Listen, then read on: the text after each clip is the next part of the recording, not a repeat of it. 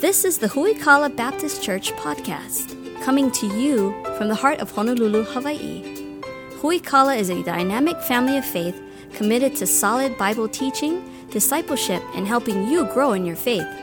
Grab your Bible and prepare to dig deep into the Word with Pastor Anthony King.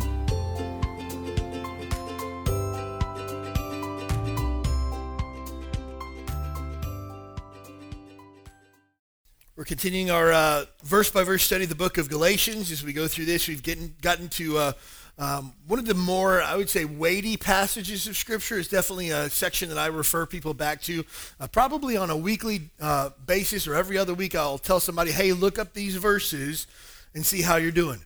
Galatians 5, 22 and 23 are the fruit of the Spirit. And I've heard probably 24 messages preached on the fruit of the Spirit in my lifetime. Some of them helpful, some of them not so helpful. But I hope this is helpful as we go through this and take a look at what the fruit looks like in our own lives and what the Bible says about each of these fruits of the Spirit. Galatians chapter 5, we're going to take a look. We're going to back up to about verse 16 and then read through verse 23 tonight. Galatians 5, verse number 16, this I say, then walk in the Spirit, and ye shall not fulfill the lust of the flesh. This is critical. You're never going to see the fruit of the Spirit in your life if you're not walking in the Spirit. It doesn't work any other way. For the flesh lusts against the Spirit, and the Spirit against the flesh. These are contrary the one to another, so that you cannot do the things that you would. We took a look at last week how the fruit of the flesh will ruin the fruit of the Spirit. They cannot coexist with each other. But if you be led by the Spirit, you're not under the law. Now the works of the flesh are manifest, which are these. Notice again, works being plural here, but the fruit of the Spirit is singular. Now the works of the flesh are manifest, which are these: adultery, fornication, uncleanness, lasciviousness, idolatry, witchcraft, hatred, variance, emulations, wrath, strife, seditions, heresies, envyings, murders, drunkenness, reveling, and such like, of the which I tell you before, as I've told you in time past, that they which do such things shall not inherit the kingdom of God. But the fruit of the Spirit is love, joy, peace, long-suffering, gentleness, goodness, faith, meekness, temperance. Against such there is no law. I love lists like this in the Bible because they can give me an idea as far as how I'm doing. It's a checklist. How am I doing in the area of love? How is my joy this week? How is my peace with God, with my fellow man, with my circumstances? How's that going this week? And I can always use this as a guide. And so I highly recommend that you take these two verses and commit them to memory, because you're going to need them just about every single day. You want to know how your marriage is doing? We don't look at things like how do we feel? Do we fight a lot? How are things going with this or that? We can look at the fruit of the Holy Spirit and say, is God at work in my marriage? You want to look at your attitude towards your coworker. You want to look at your attitude towards your neighbor. Run through this list and see how you score against the fruit of the Holy Spirit. And if God is at work in your life, these things will come out of your life. That's just how it happens. That's how fruit works. We would do a great disservice to this passage if we just kind of blew through these fruits of the Spirit without talking about each of them individually. So we're going to do that over the next several weeks, taking a look at these fruit of the Spirit. Again, notice it's a package deal. You can't have love and not have joy, yet have the fruit of the Spirit. It's combined. Again, the works of the flesh are manifest. It's plural. You can have any parts of those, and that's how the flesh works. But when the Holy Spirit's at work, this is a package deal, and all of these work together. If I don't have self-control, or what the King James uses as temperance here, I'm not walking in the Spirit the way that I should. If I'm not able to have a long-suffering spirit towards another person, yet I'm able to be very joyous and have peace, I don't have the fruit of the Holy Spirit. Again, it's a package deal. They all work together. The first one that is mentioned here, I don't think is a coincidence in the way that Paul lists them, or the order in which he chooses to list the fruit of the Spirit. The first of these is love.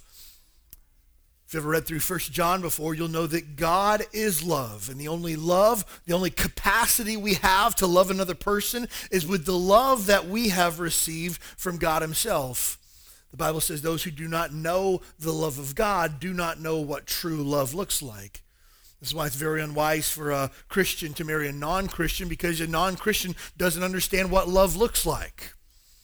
That's why when we talk about love in a marriage relationship, we talk about love in the example that Jesus Christ has set for us. The greatest love that anyone has for another person is the one who lays down his life for a friend, the Bible tells us. And that's exactly what marriage is, laying down your life for the sake of another person.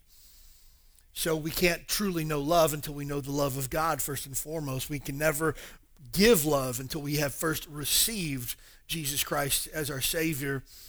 This love that it speaks here, the word that's generally used in the New Testament to speak of God's love or this type of selfless love is the word agape love. It's a selfless, serving love.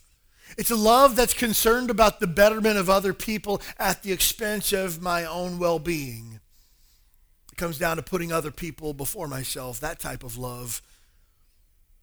The love in the Bible doesn't speak anything whatsoever of any type of emotion that we might have or any feeling that's attached to this concept of love. See, love's not an inward feeling, but rather an outward, active lifestyle. Love has little to do with our feelings and emotions. It has everything to do with the way that we live our lives. It's not an emotion. It's not connected to how I feel. It's a lifestyle that I choose to live.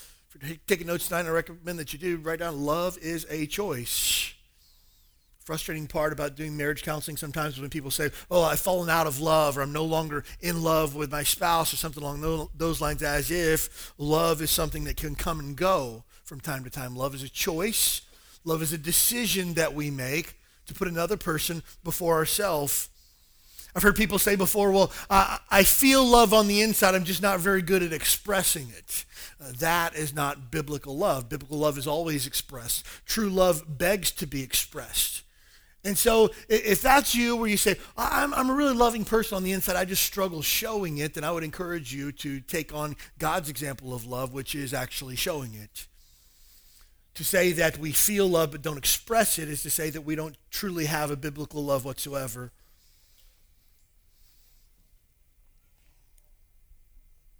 Love also is an identifying virtue of true disciples of Christ. If you claim to be a follower of Jesus, you claim to be a committed follower of Jesus, one of the ways we'll be able to spot you a mile away is your love for other people. Jesus says in John chapter 13, verse number 35, love is by this shall all men know that you are my disciples, if you have love one to another. Jesus says everybody's going to know you and know that you're my followers, not by the type of clothes that you wear, not by the places that you live or the type of car that you drive or how big your Bible is that you carry around. People are going to know you by your love. And we live in a society today that is so selfish and self-centered that if you are a loving person, you automatically stick out from the crowd. How many of you have ever been at the grocery before and somebody in front of you goes, oh, you've only got a couple of items. Why don't you go in front of me? You look at them like, are you kidding? Like, you're really going to let me do that? Why? Because that is so foreign to the society we live in today. I don't care if I've got 48 items and 65 coupons for those things. You're going to wait your turn just like I waited mine, right? Because we're so selfish and self-centered. But if we're willing to be loving, we're willing to look out for other people, we're willing to be kind and gracious and show the love of Christ to other people, that automatically sets us apart from the rest of the world. And Jesus says people will see your love and they're going to know that you're different. And they're going to know that you're my followers. And let me just tell you, Christians who are angry, short, ugly, mean-spirited, first of all, they make Jesus look bad, which is really hard to do because Jesus is so good. Like, how could you possibly make him look bad? But Christians who act that way are making Jesus look bad. But secondly, there's nothing to identify them as a follower of Jesus Christ. Hey, you can have a fish on your back bumper, but if you're treating people like garbage, nobody knows you're a Christian. And nobody wants the God that you supposedly claim to follow. And again, I'll tell you this, if you're not a loving, caring, compassionate Christian, you have a spirit of Antichrist. You know, oh, the Antichrist, that's really hard. No, Antichrist means against Christ, and if you're against love, you are against Christ. And so for us, again, I'm not talking about ooey-gooey, mushy feelings that I feel so deeply about things, or I cry every time I hear a song on the radio. That's not love. Love is seeing someone in need and being compelled to help them. We were on the way to drop off my daughter at school the other day, and I was running a little bit behind. Wasn't my fault, I promise. I was running a little bit behind, and there was a guy pulled over on one of the exits by the airport in traffic at 7 a.m. changing a flat tire. And you could tell this was not his thing because he was kind of standing. I only saw him for like 5 seconds. I saw him standing back there looking at the thing. He's got like a tire iron in his hand. He's standing back and he's looking at everything like this. And I thought to myself as I passed by, I go, oh, I wish I wasn't running late because I want to stop and help that guy. That's the type of spirit that, hey, even if I couldn't help, I would want to do something to help. It's the type of spirit that when you see someone in need, you want to do something. Why? Because it's not about me. It's about being able to help, love, and serve other people. And again, we live in a society today very self-centered, and this will set us apart from other folks. Love is also further proof of our salvation. Do you know for sure that you're a Christian? Has there been a time in your life where you put your faith and trust in Jesus Christ as your Savior? The Bible says you can't go to heaven without that. The only way to go to heaven is by putting your faith in Jesus Christ as your Savior. All of us have sinned against a holy God, and because of our sin in our life, whether it be big or whether it be small, our sin, the Bible says, has given us the consequence of eternal death. We're going to go to hell when we die because we've sinned. That's what the Bible says. But God loves you so much, and he loved me so much, that he sent his son Jesus to die on the cross to pay for our sins. And God showed his love by sending Jesus to die in our place, so that when we die, we don't have to spend eternity separated from God because Jesus has already paid the price. And all you have to do is believe that Jesus Christ is the Son of God and believe that he paid for your sins and ask for forgiveness. Faith and repentance is all God needs from you. And the Bible says you can be his child, you can be saved. But that ticket to heaven, I guess, if you will, that's just the beginning of what God wants to do in your life. He wants to change you from the inside out. And he wants to make you into the person that you always should have been. And to do that, he gives you his Holy Spirit who lives inside of you. And the Holy Spirit, when he begins to work in your life and you begin to allow him to work into your life, things begin to change, and out of your life, as a result of the working of the Holy Spirit inside of you, out of you comes love, joy, peace. All 9 of these things come out when the Holy Spirit's at work in my life. That's what God wants to do for you. And if you don't have love, the Bible goes so far as to question whether or not you're even saved. 1 John chapter 3, verse number 14 says this: we know that we have passed from death unto life because we love the brethren. He that loveth not his brother abideth in death. John even says this when he writes 1 John. If you've never read through 1 John, you could probably read it in about 10 or 15 minutes. It's a heavy read because John calls your question into salvation if you live rebelliously in sin, if you are a liar and you say you have no sin, or in this case here, if you hate people and cannot show them love. He calls your salvation into question, which is probably the most serious accusation one could ever make against another Christian. He says, we know that we've passed from death unto life. We know that we were once on our way to hell, but now we're on our way to heaven. We know that we were once the enemy of God, but now we know that we're the child of God because of our love for other people. And let me just tell you, when you're able to love people that are unlovable, that's how you'll know that you're saved. When God gives you the power to love people and serve people when they can do nothing for you, that's how you can know that you're saved, is what John says in 1 John here. But love is not just a good idea. It's just not something we can do to show our salvation or show that we're true believers. Love is a commandment for believers.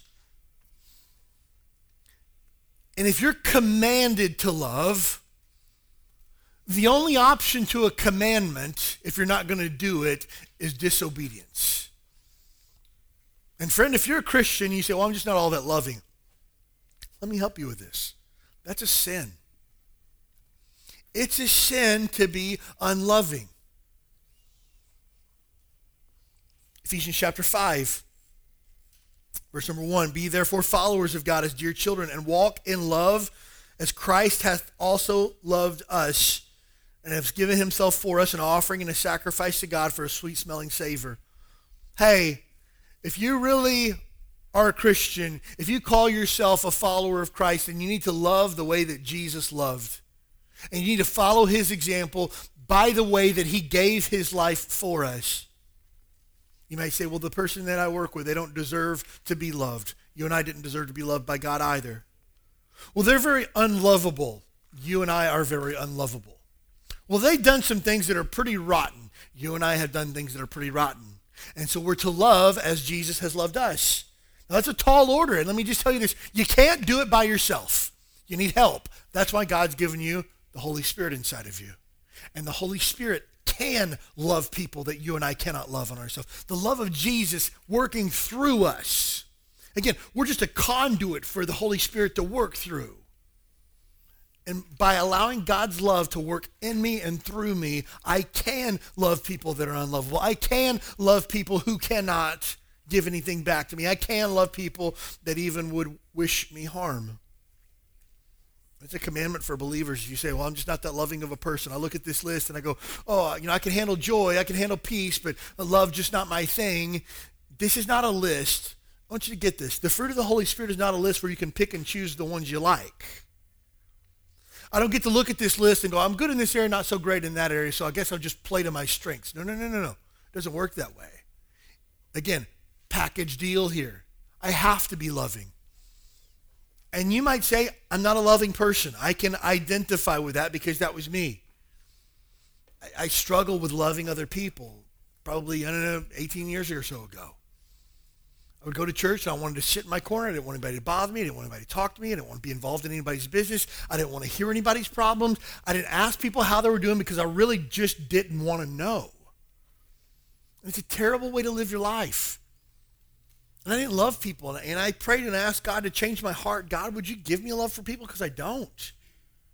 And praise God, he did. I love people now. I really do. But it was hard because the person that I loved the most was me. The person I was most concerned about their comfort was me. The person I wanted to make sure that they were okay all the time was me. My selfishness got in the way of my love for other people. Love's not only the expectation of a believer, it's also the summary of the entire Bible. Did you know that the Bible from cover to cover is the story of love? If you extracted love out of the Bible would be a very, first of all, dull book. Secondly, it would be a very hopeless book. Thirdly, it wouldn't contain anything about our God because our God is love. From the moment that God created, in Genesis 1:1, in the beginning God created the heavens and the earth. God already had a plan in motion that would bring about you and I. God had a plan already in place that would bring about Jesus Christ and the redemption of mankind. God had a plan in place that would unfold throughout all of human history, from eternity past to eternity future, to show his goodness, his mercy, his grace, and his love. The Bible is the story of love.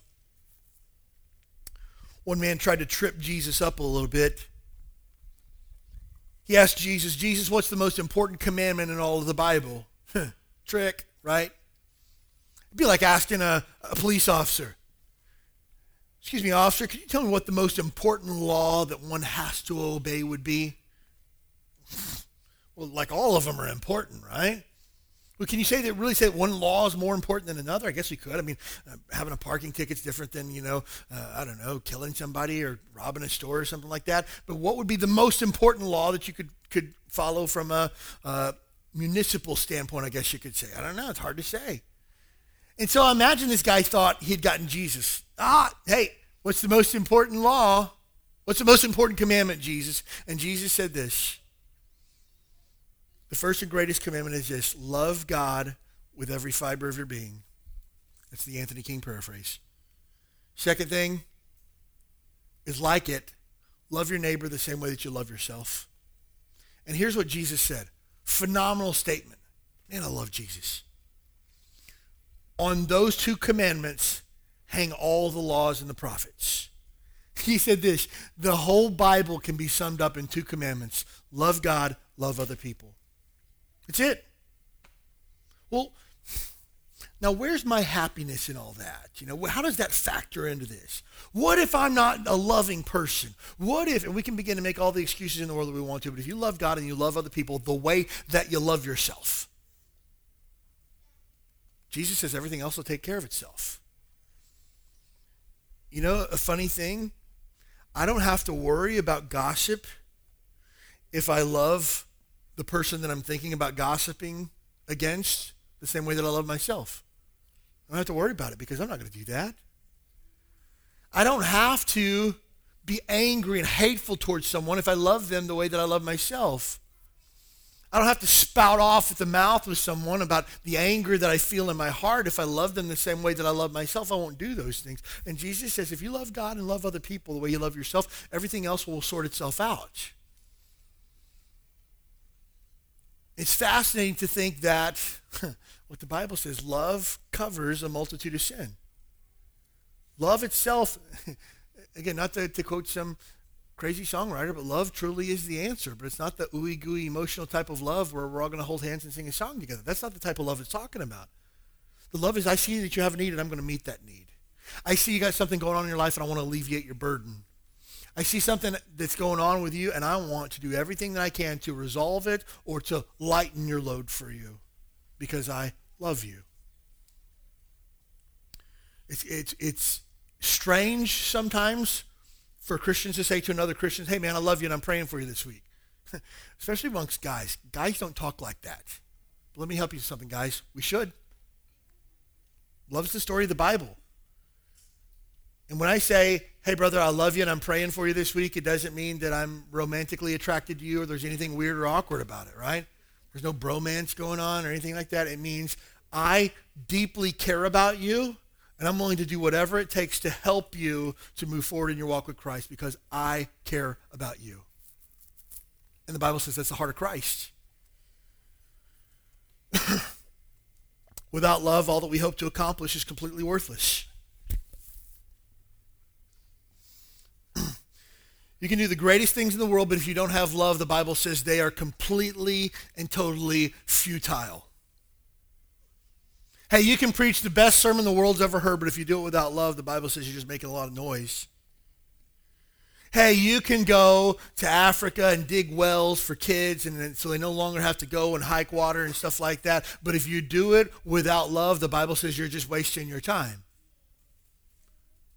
1 Corinthians chapter 13, if you've never read that, it's known as the love chapter. Paul starts off by saying, though I speak with the tongues of angels, but have not charity or love, I'm just making a bunch of racket.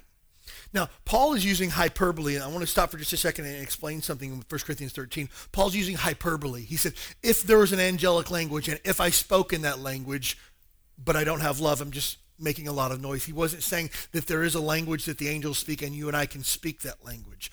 Sometimes people that come from a Pentecostal background would say, well, Paul's talking about speaking in tongues there. That's not what Paul's talking about. He's using hyperbole because in the next verse he says, though I give my body to be burned and have not charity. He wasn't burning his body every week either. He was using hyperbole to make a statement, to make an example. He said, though I give my body to be burned but have not love, I'm wasting my time. So you can do good things with the wrong motive and it doesn't amount to a hill of beans in God's eyes. He wants to know your love for other people. And again, love is not feelings, it's not emotion, it's a choice, it's an action, it's an active lifestyle that you and I live, love for other people. This place, Who We Call a Baptist Church, should be the most loving place on the entire island. People should know from the second that they walk in the front door, you are welcome here, you belong here, and you are loved here. And people might not agree with what we talk about from the Bible. They might not agree with the type of music that we have. They might not agree with this, that, and the other, but they will never be able to walk away here from saying that they were not loved as they did not hear what the Bible said. That is our gift to every person that walks in the front door. You will be loved here, and we will tell you what the Bible says. You might not like either one of those, but this is what we are, this is who we are, and this is the heart of Christ. Now, sometimes people think the opposite of love would be hate. But if we talk about love and hate, hate is a very strong, angry emotion. And love itself is not an emotion. It's a choice. So the opposite of love is not hate. The opposite of love is selfishness. Think about that for a minute. Let that one sink in. You ask anybody in the world, hey, what's the opposite of love? You say, hate. Because we think in emotional terms. We think of feelings that we have inside of us. But that's not what love is. Love is a choice that I make to put you in front of myself. That if I have an option to advance myself or advance you, I choose you. If I have the option to do good to myself or do good to you, I choose you. And that's a little bit easier for people that we care about. I want to give my kids every opportunity to succeed, so I'm willing to sacrifice for my kids. I'm willing to sacrifice for my wife. She is my better half, no doubt about it. I'm willing to sacrifice to allow her to get ahead, but am I willing to sacrifice for the person that I don't know? Not so often. Am I willing to put someone else in front of me who maybe has done me wrong? Not so much. Am I willing to love and look out for the person who is a complete and total stranger to me? That doesn't come easily, but here's what Jesus says. This is crazy. He says, if you love people that love you, what good is that? He said, the unsaved people do that. But I'm asking you to love your enemy. I'm asking you to pray for those who despitefully use you. That's where the Holy Spirit begins to do his work. Hey, if you've ever met my wife, she's an easy person to love. Man, so easy. So easy. You meet my kids, they're not as easy to love, but they're easy to love. I kid. My kids are easy to love. Hang around them for a bit. Babysit them over the weekend if you want. I'd love that. That'd be great. Find out how lovable, especially a 2-year-old can be, right? Easy to love. The person who gossips about me, talks trash about me, says lies about me, not so easy to love. You know what Jesus says? Love them anyways. Okay, noted. There's times where I don't want to do that. There's times where it doesn't feel good. It doesn't feel right. I want people to get what's coming to them. That's not love. And again, if I only love the people that love me, anybody can do that. God's asking us to do something that is outside of ourselves, and we need the Holy Spirit to work for that. We could talk all day on love because the Bible, again, is a story of love. There's dozens and dozens of passages that show the example of God's love in our lives. But the second fruit of the Spirit that we see here tonight is joy. The fruit of the Spirit is love and joy. Oftentimes people confuse joy and happiness. They think that happiness is the same thing as joy. It really isn't. I came across an outstanding definition of joy that I read several years ago, and it summed up exactly what I believe the Bible speaks of when it speaks of joy. Joy signifies a feeling of happiness that is based on spiritual realities. I love that because many times our happiness is based on our physical realities. How's my health? How's my finances? How's my quality of life? How's my standard of living? And if you know anything about life and you've lived long enough, you know those things change on a dime. You know that you can be having the best day in the world and one phone call can wreck the rest of your week, wreck the rest of your life. Happiness does not last. Happiness is a feeling that you get when you buy something new. Happiness is the feeling that you have when you got something that you've always wanted, and it represents everything that you thought it would be. We were coming back from the mall today, driving past the mall on our way to Safeway. And there was a guy, it's one of the most beautiful cars I've ever seen in my life. It was a 2019 Corvette. Red as red can be. Black accents, chrome wheels. Wasn't a lick of dust on this thing anywhere. Like I really believe the guy gets out at every red light and wipes it down because it was that shiny. And I looked at it and go, oh, that's gorgeous. And I just stopped and looked, and the guy had custom plates on the back that said something really cool. I don't even know what it said, but I'm sure it was cool. And we pulled up beside it, and I go, oh, man, look at that. And my wife looked over at the guy, and she goes, he knows it, too. And so he was obviously a little bit smug about what he was driving. And I'm sitting there going, oh, man, that's gorgeous.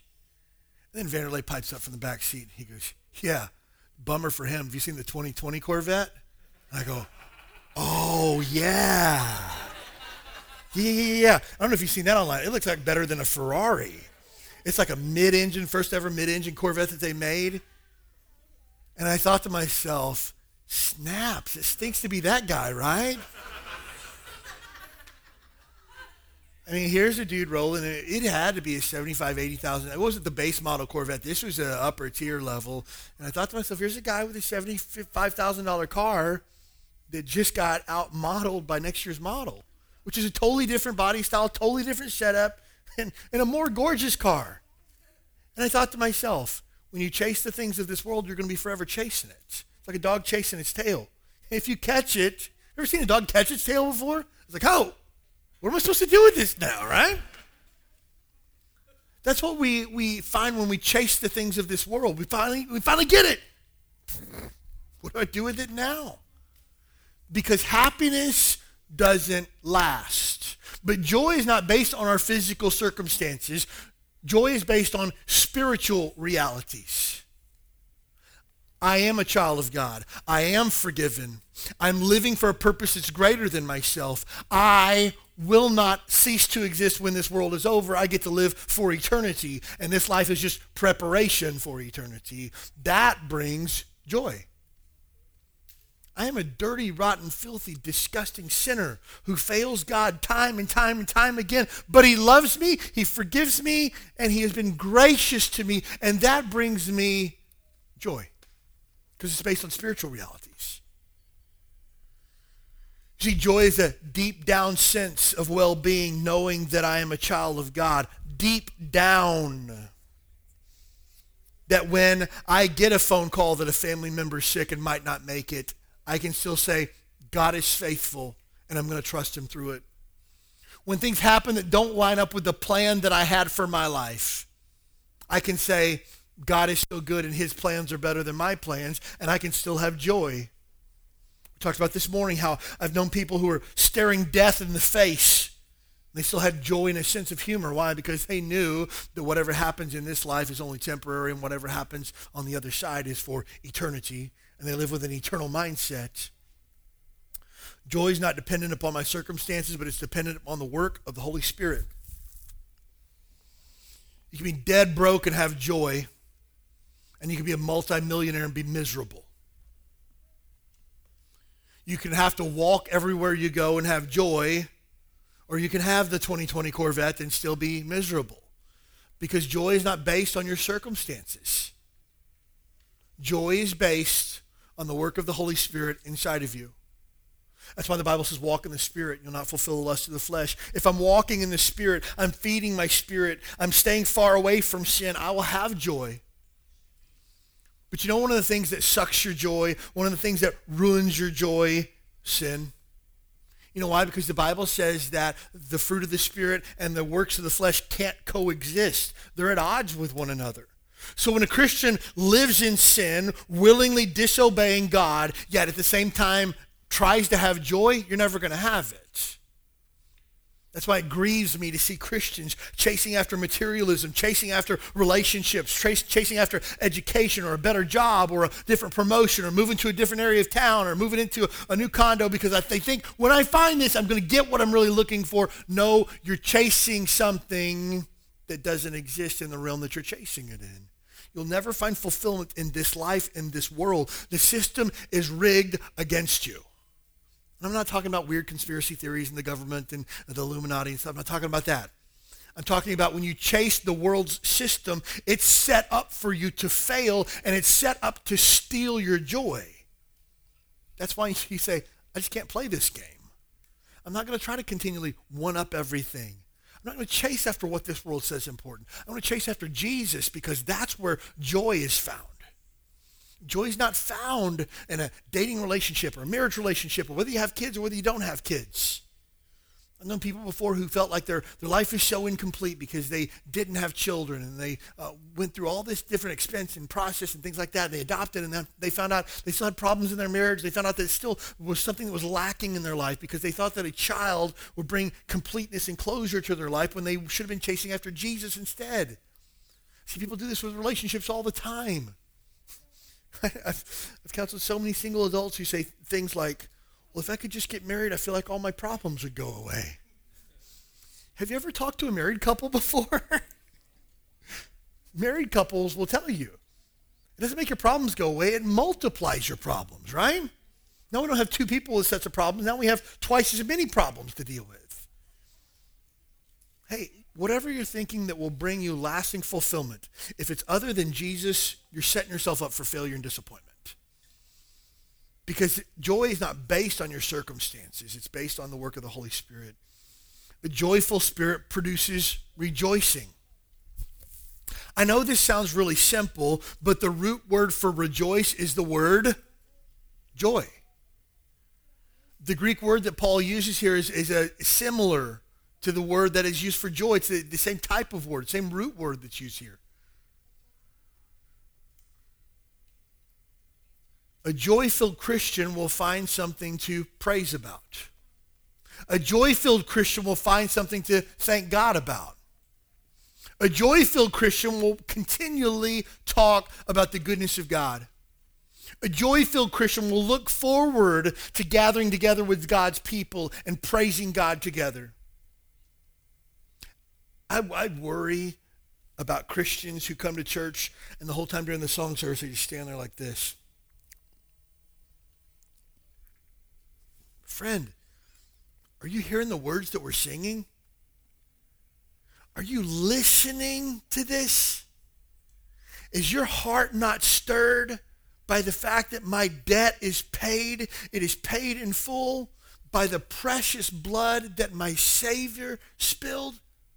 Now the curse of sin no longer has a hold on me, because whom the Son sets free, he is free. Does that not do something to your soul?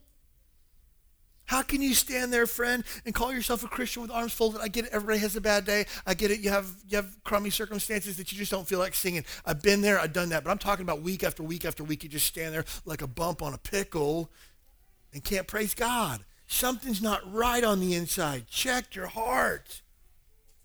And here's the thing. We need to sing. It's what sets us apart as distinctive Christians when we gather to worship God and sing together. I don't know of another world religion that gathers together and sings to their deity that they have. Just don't. I know people that get together and say chants and close their eyes and sit on the floor and stuff like that, but I don't know of anyone who willingly, gladly shouts of praise about the greatness of their deity. That's what sets us as Christians apart. And you might say, again, I've been there before. I've been with a critical spirit before. And say, well, I just don't like the music at this church. It's not about the music at this church. It's about the greatness of our God. And I can be with anybody, anywhere, praising God. I went to Malaysia earlier this year. And I was in a room full of Christians, and they had the words on the screen. It was all in a different language. I didn't have a clue as to what I was singing. But these people had a big, huge grin on their face, and they were shouting. They were excited. And man, I just read whatever words I read along with. I got my Google Translate over there, typing in this phrase that I keep repeating 100 times. I hope it's Christian, right? I looked it up. It was Christian. It was good. But it was just something special about hearing people praise God.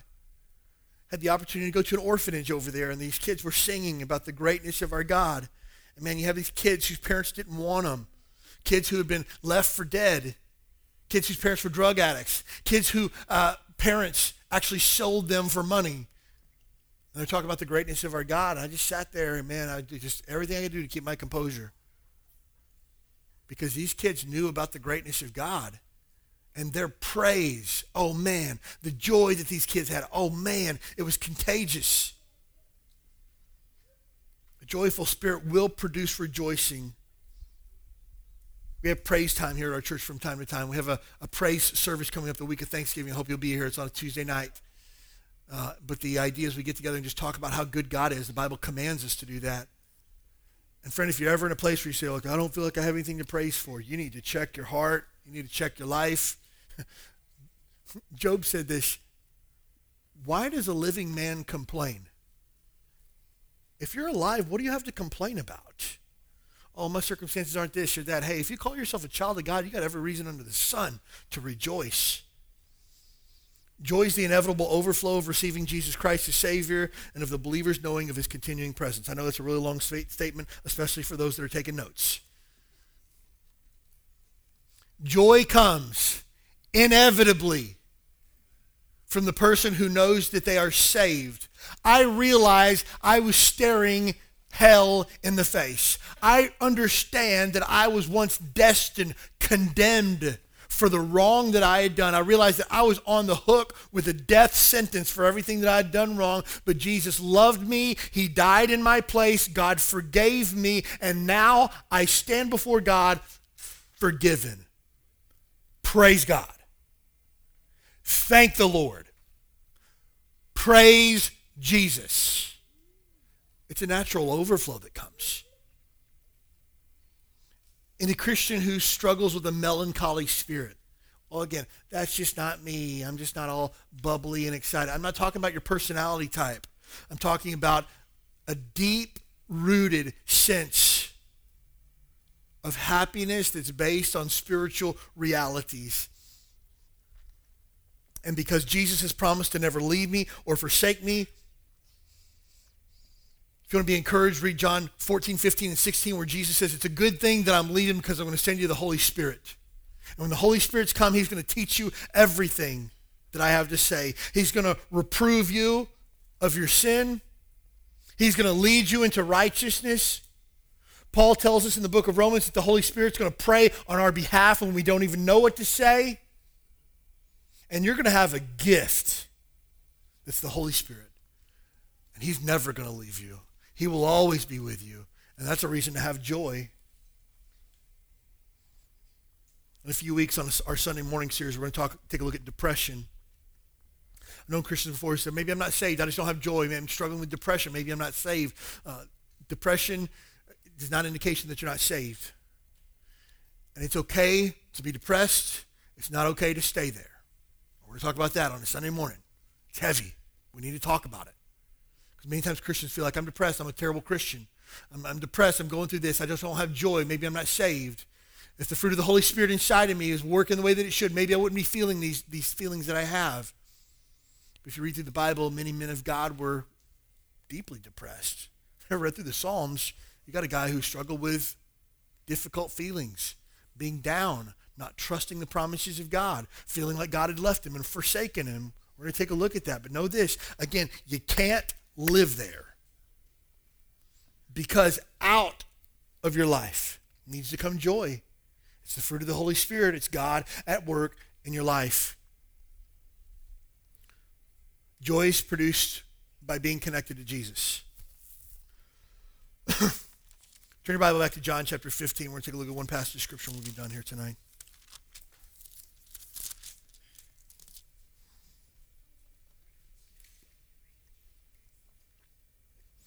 John chapter 15 is, it's a masterpiece on fruit bearing. I love the Bible. I was reading this past week about what scholars had to say about the Bible, and even folks who are atheists and deny the God of the Bible. All scholars agree that the Bible is a literary masterpiece. Phenomenally written.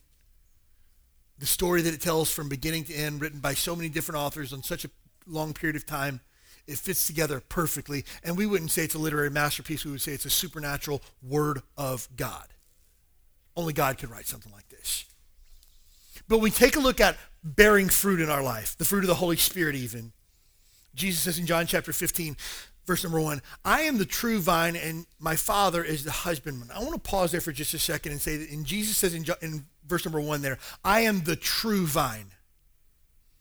If Jesus claims to be the true vine, that must mean that there are some fake vines out there too. There's some counterfeit vines. There's some things that you think you can get plugged into and bear fruit, but they are actually not real. Jesus says, I'm the true vine and my Father is the husbandman. Every branch that in me that beareth not fruit, he taketh away, and every branch that beareth fruit, he purgeth, that it may bring forth more fruit. Now you are clean through the word which I have spoken unto you. Verse 4, abide in me and I in you. As the branch cannot bear fruit of itself except it abide in the vine, no more can ye except ye abide in me. Jesus connects bearing fruit in our life directly to being connected to him. And he says, you're just a branch off of a vine. And if you cut a branch off and you lay it down on the ground, what happens to it? It dies. And it's never going to bear fruit. And the only hope that that branch had of bearing fruit was staying connected to the vine. He says the same thing. Stay connected to me and you'll bear fruit. He says, verse number 6, if a man abide not in me, he's cast forth as a branch and is withered. Men gather them and cast them into the fire and they're burned. If you abide in me, my words abide in you, ye shall ask what you will and it shall be done unto you. As the Father hath loved me, so have I loved you. Continue you in my love. If you keep my commandments, you shall abide in my love, even as I have kept my Father's commandments and abide in his love. Talking a lot about love there, and love being connected to following his commandments and being connected to Jesus, the true vine. Verse number 11, these things have I spoken unto you, that my joy might remain in you, that your joy might be full. Beautiful picture. Jesus says, I'm not asking you to work up your own joy, because you can't do that. Your own joy can't be whipped up on your own. You'll try to do that. You'll try to buy something new. You'll try to go somewhere or take a vacation or watch a sunset or something like that. It's going to whip up something in you for a minute, but that goes away. Here's what he says. I'm going to take my joy and put it in you so that your joy will always be full. Think of it this way. Jesus is pouring into our glass of joy from a pitcher that never runs out. And he says, stay connected to me and I'm going to keep your joy filled up. And my joy that I'm pouring out is going to be in you so that you'll never be without. The problem comes when we take our own glass away, we dump out the contents, and we hold it over here to the side, disconnected from Jesus, and go, I wonder why I have no joy. You got to put it back under the spout. You got to put it back under the source of joy. And he says, I'm taking my joy and putting it in you so that your joy will be full. Joy is connected to being connected to Jesus. You can't have one without the other. Friend, you're disconnected from Jesus, you're going to be disconnected from joy. Again, the most miserable Christian that I've seen is the one who's living in rebellion to God, away from Jesus, and away from his church. Miserable. Guaranteed. Because you'll never have that joy, because it requires you to walk in the Spirit. It requires you to be connected to the source of the joy, which is Jesus. The opposite of joy is dread.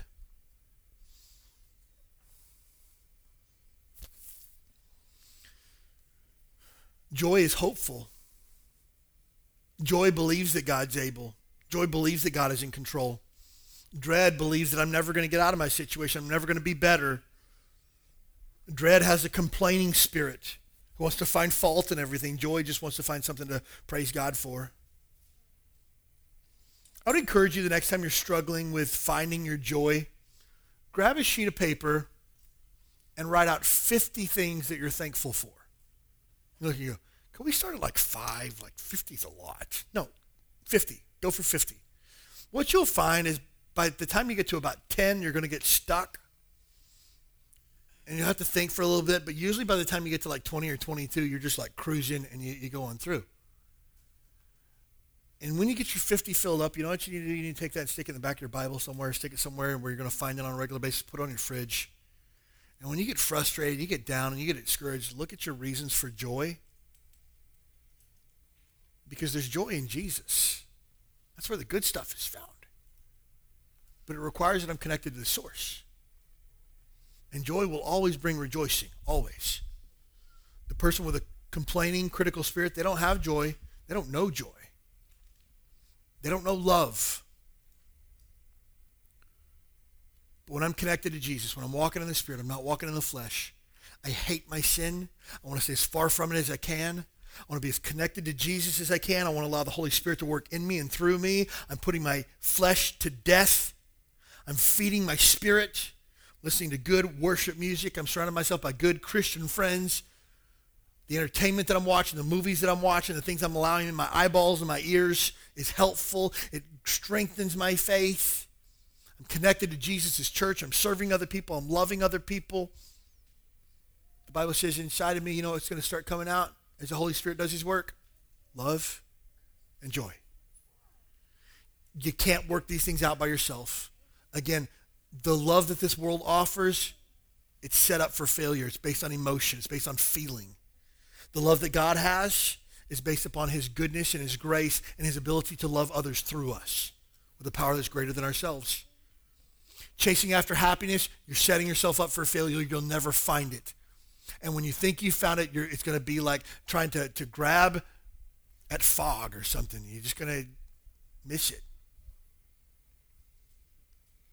But when you get a hold of joy and you really latch onto it tight, you realize, whatever this world sends my way, I know that I'm good because I got Jesus. Whatever happens to me tomorrow, a week from now, good, I got Jesus. Because joy is greater than happiness. Pursue joy. Again, none of these can be pursued without pursuing Jesus. And so I'd encourage you, if you're here tonight and you don't know for sure that you're saved, you're not 100% sure that heaven's your home, let me challenge you, don't leave here tonight without knowing for sure that heaven is the place that you're going when you die. You need to know for sure that Jesus Christ has died for your sins and that you've accepted his forgiveness of sins and that heaven is your home. And when you do that, the Holy Spirit's inside of you now. And oh man, the change God wants to make in your life, the thing he wants to bring out of your life, you can't stop it. And that's where the good stuff's found.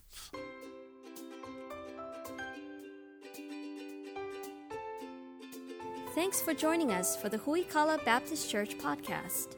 We'd love to have you as our guest this Sunday morning at 10 a.m.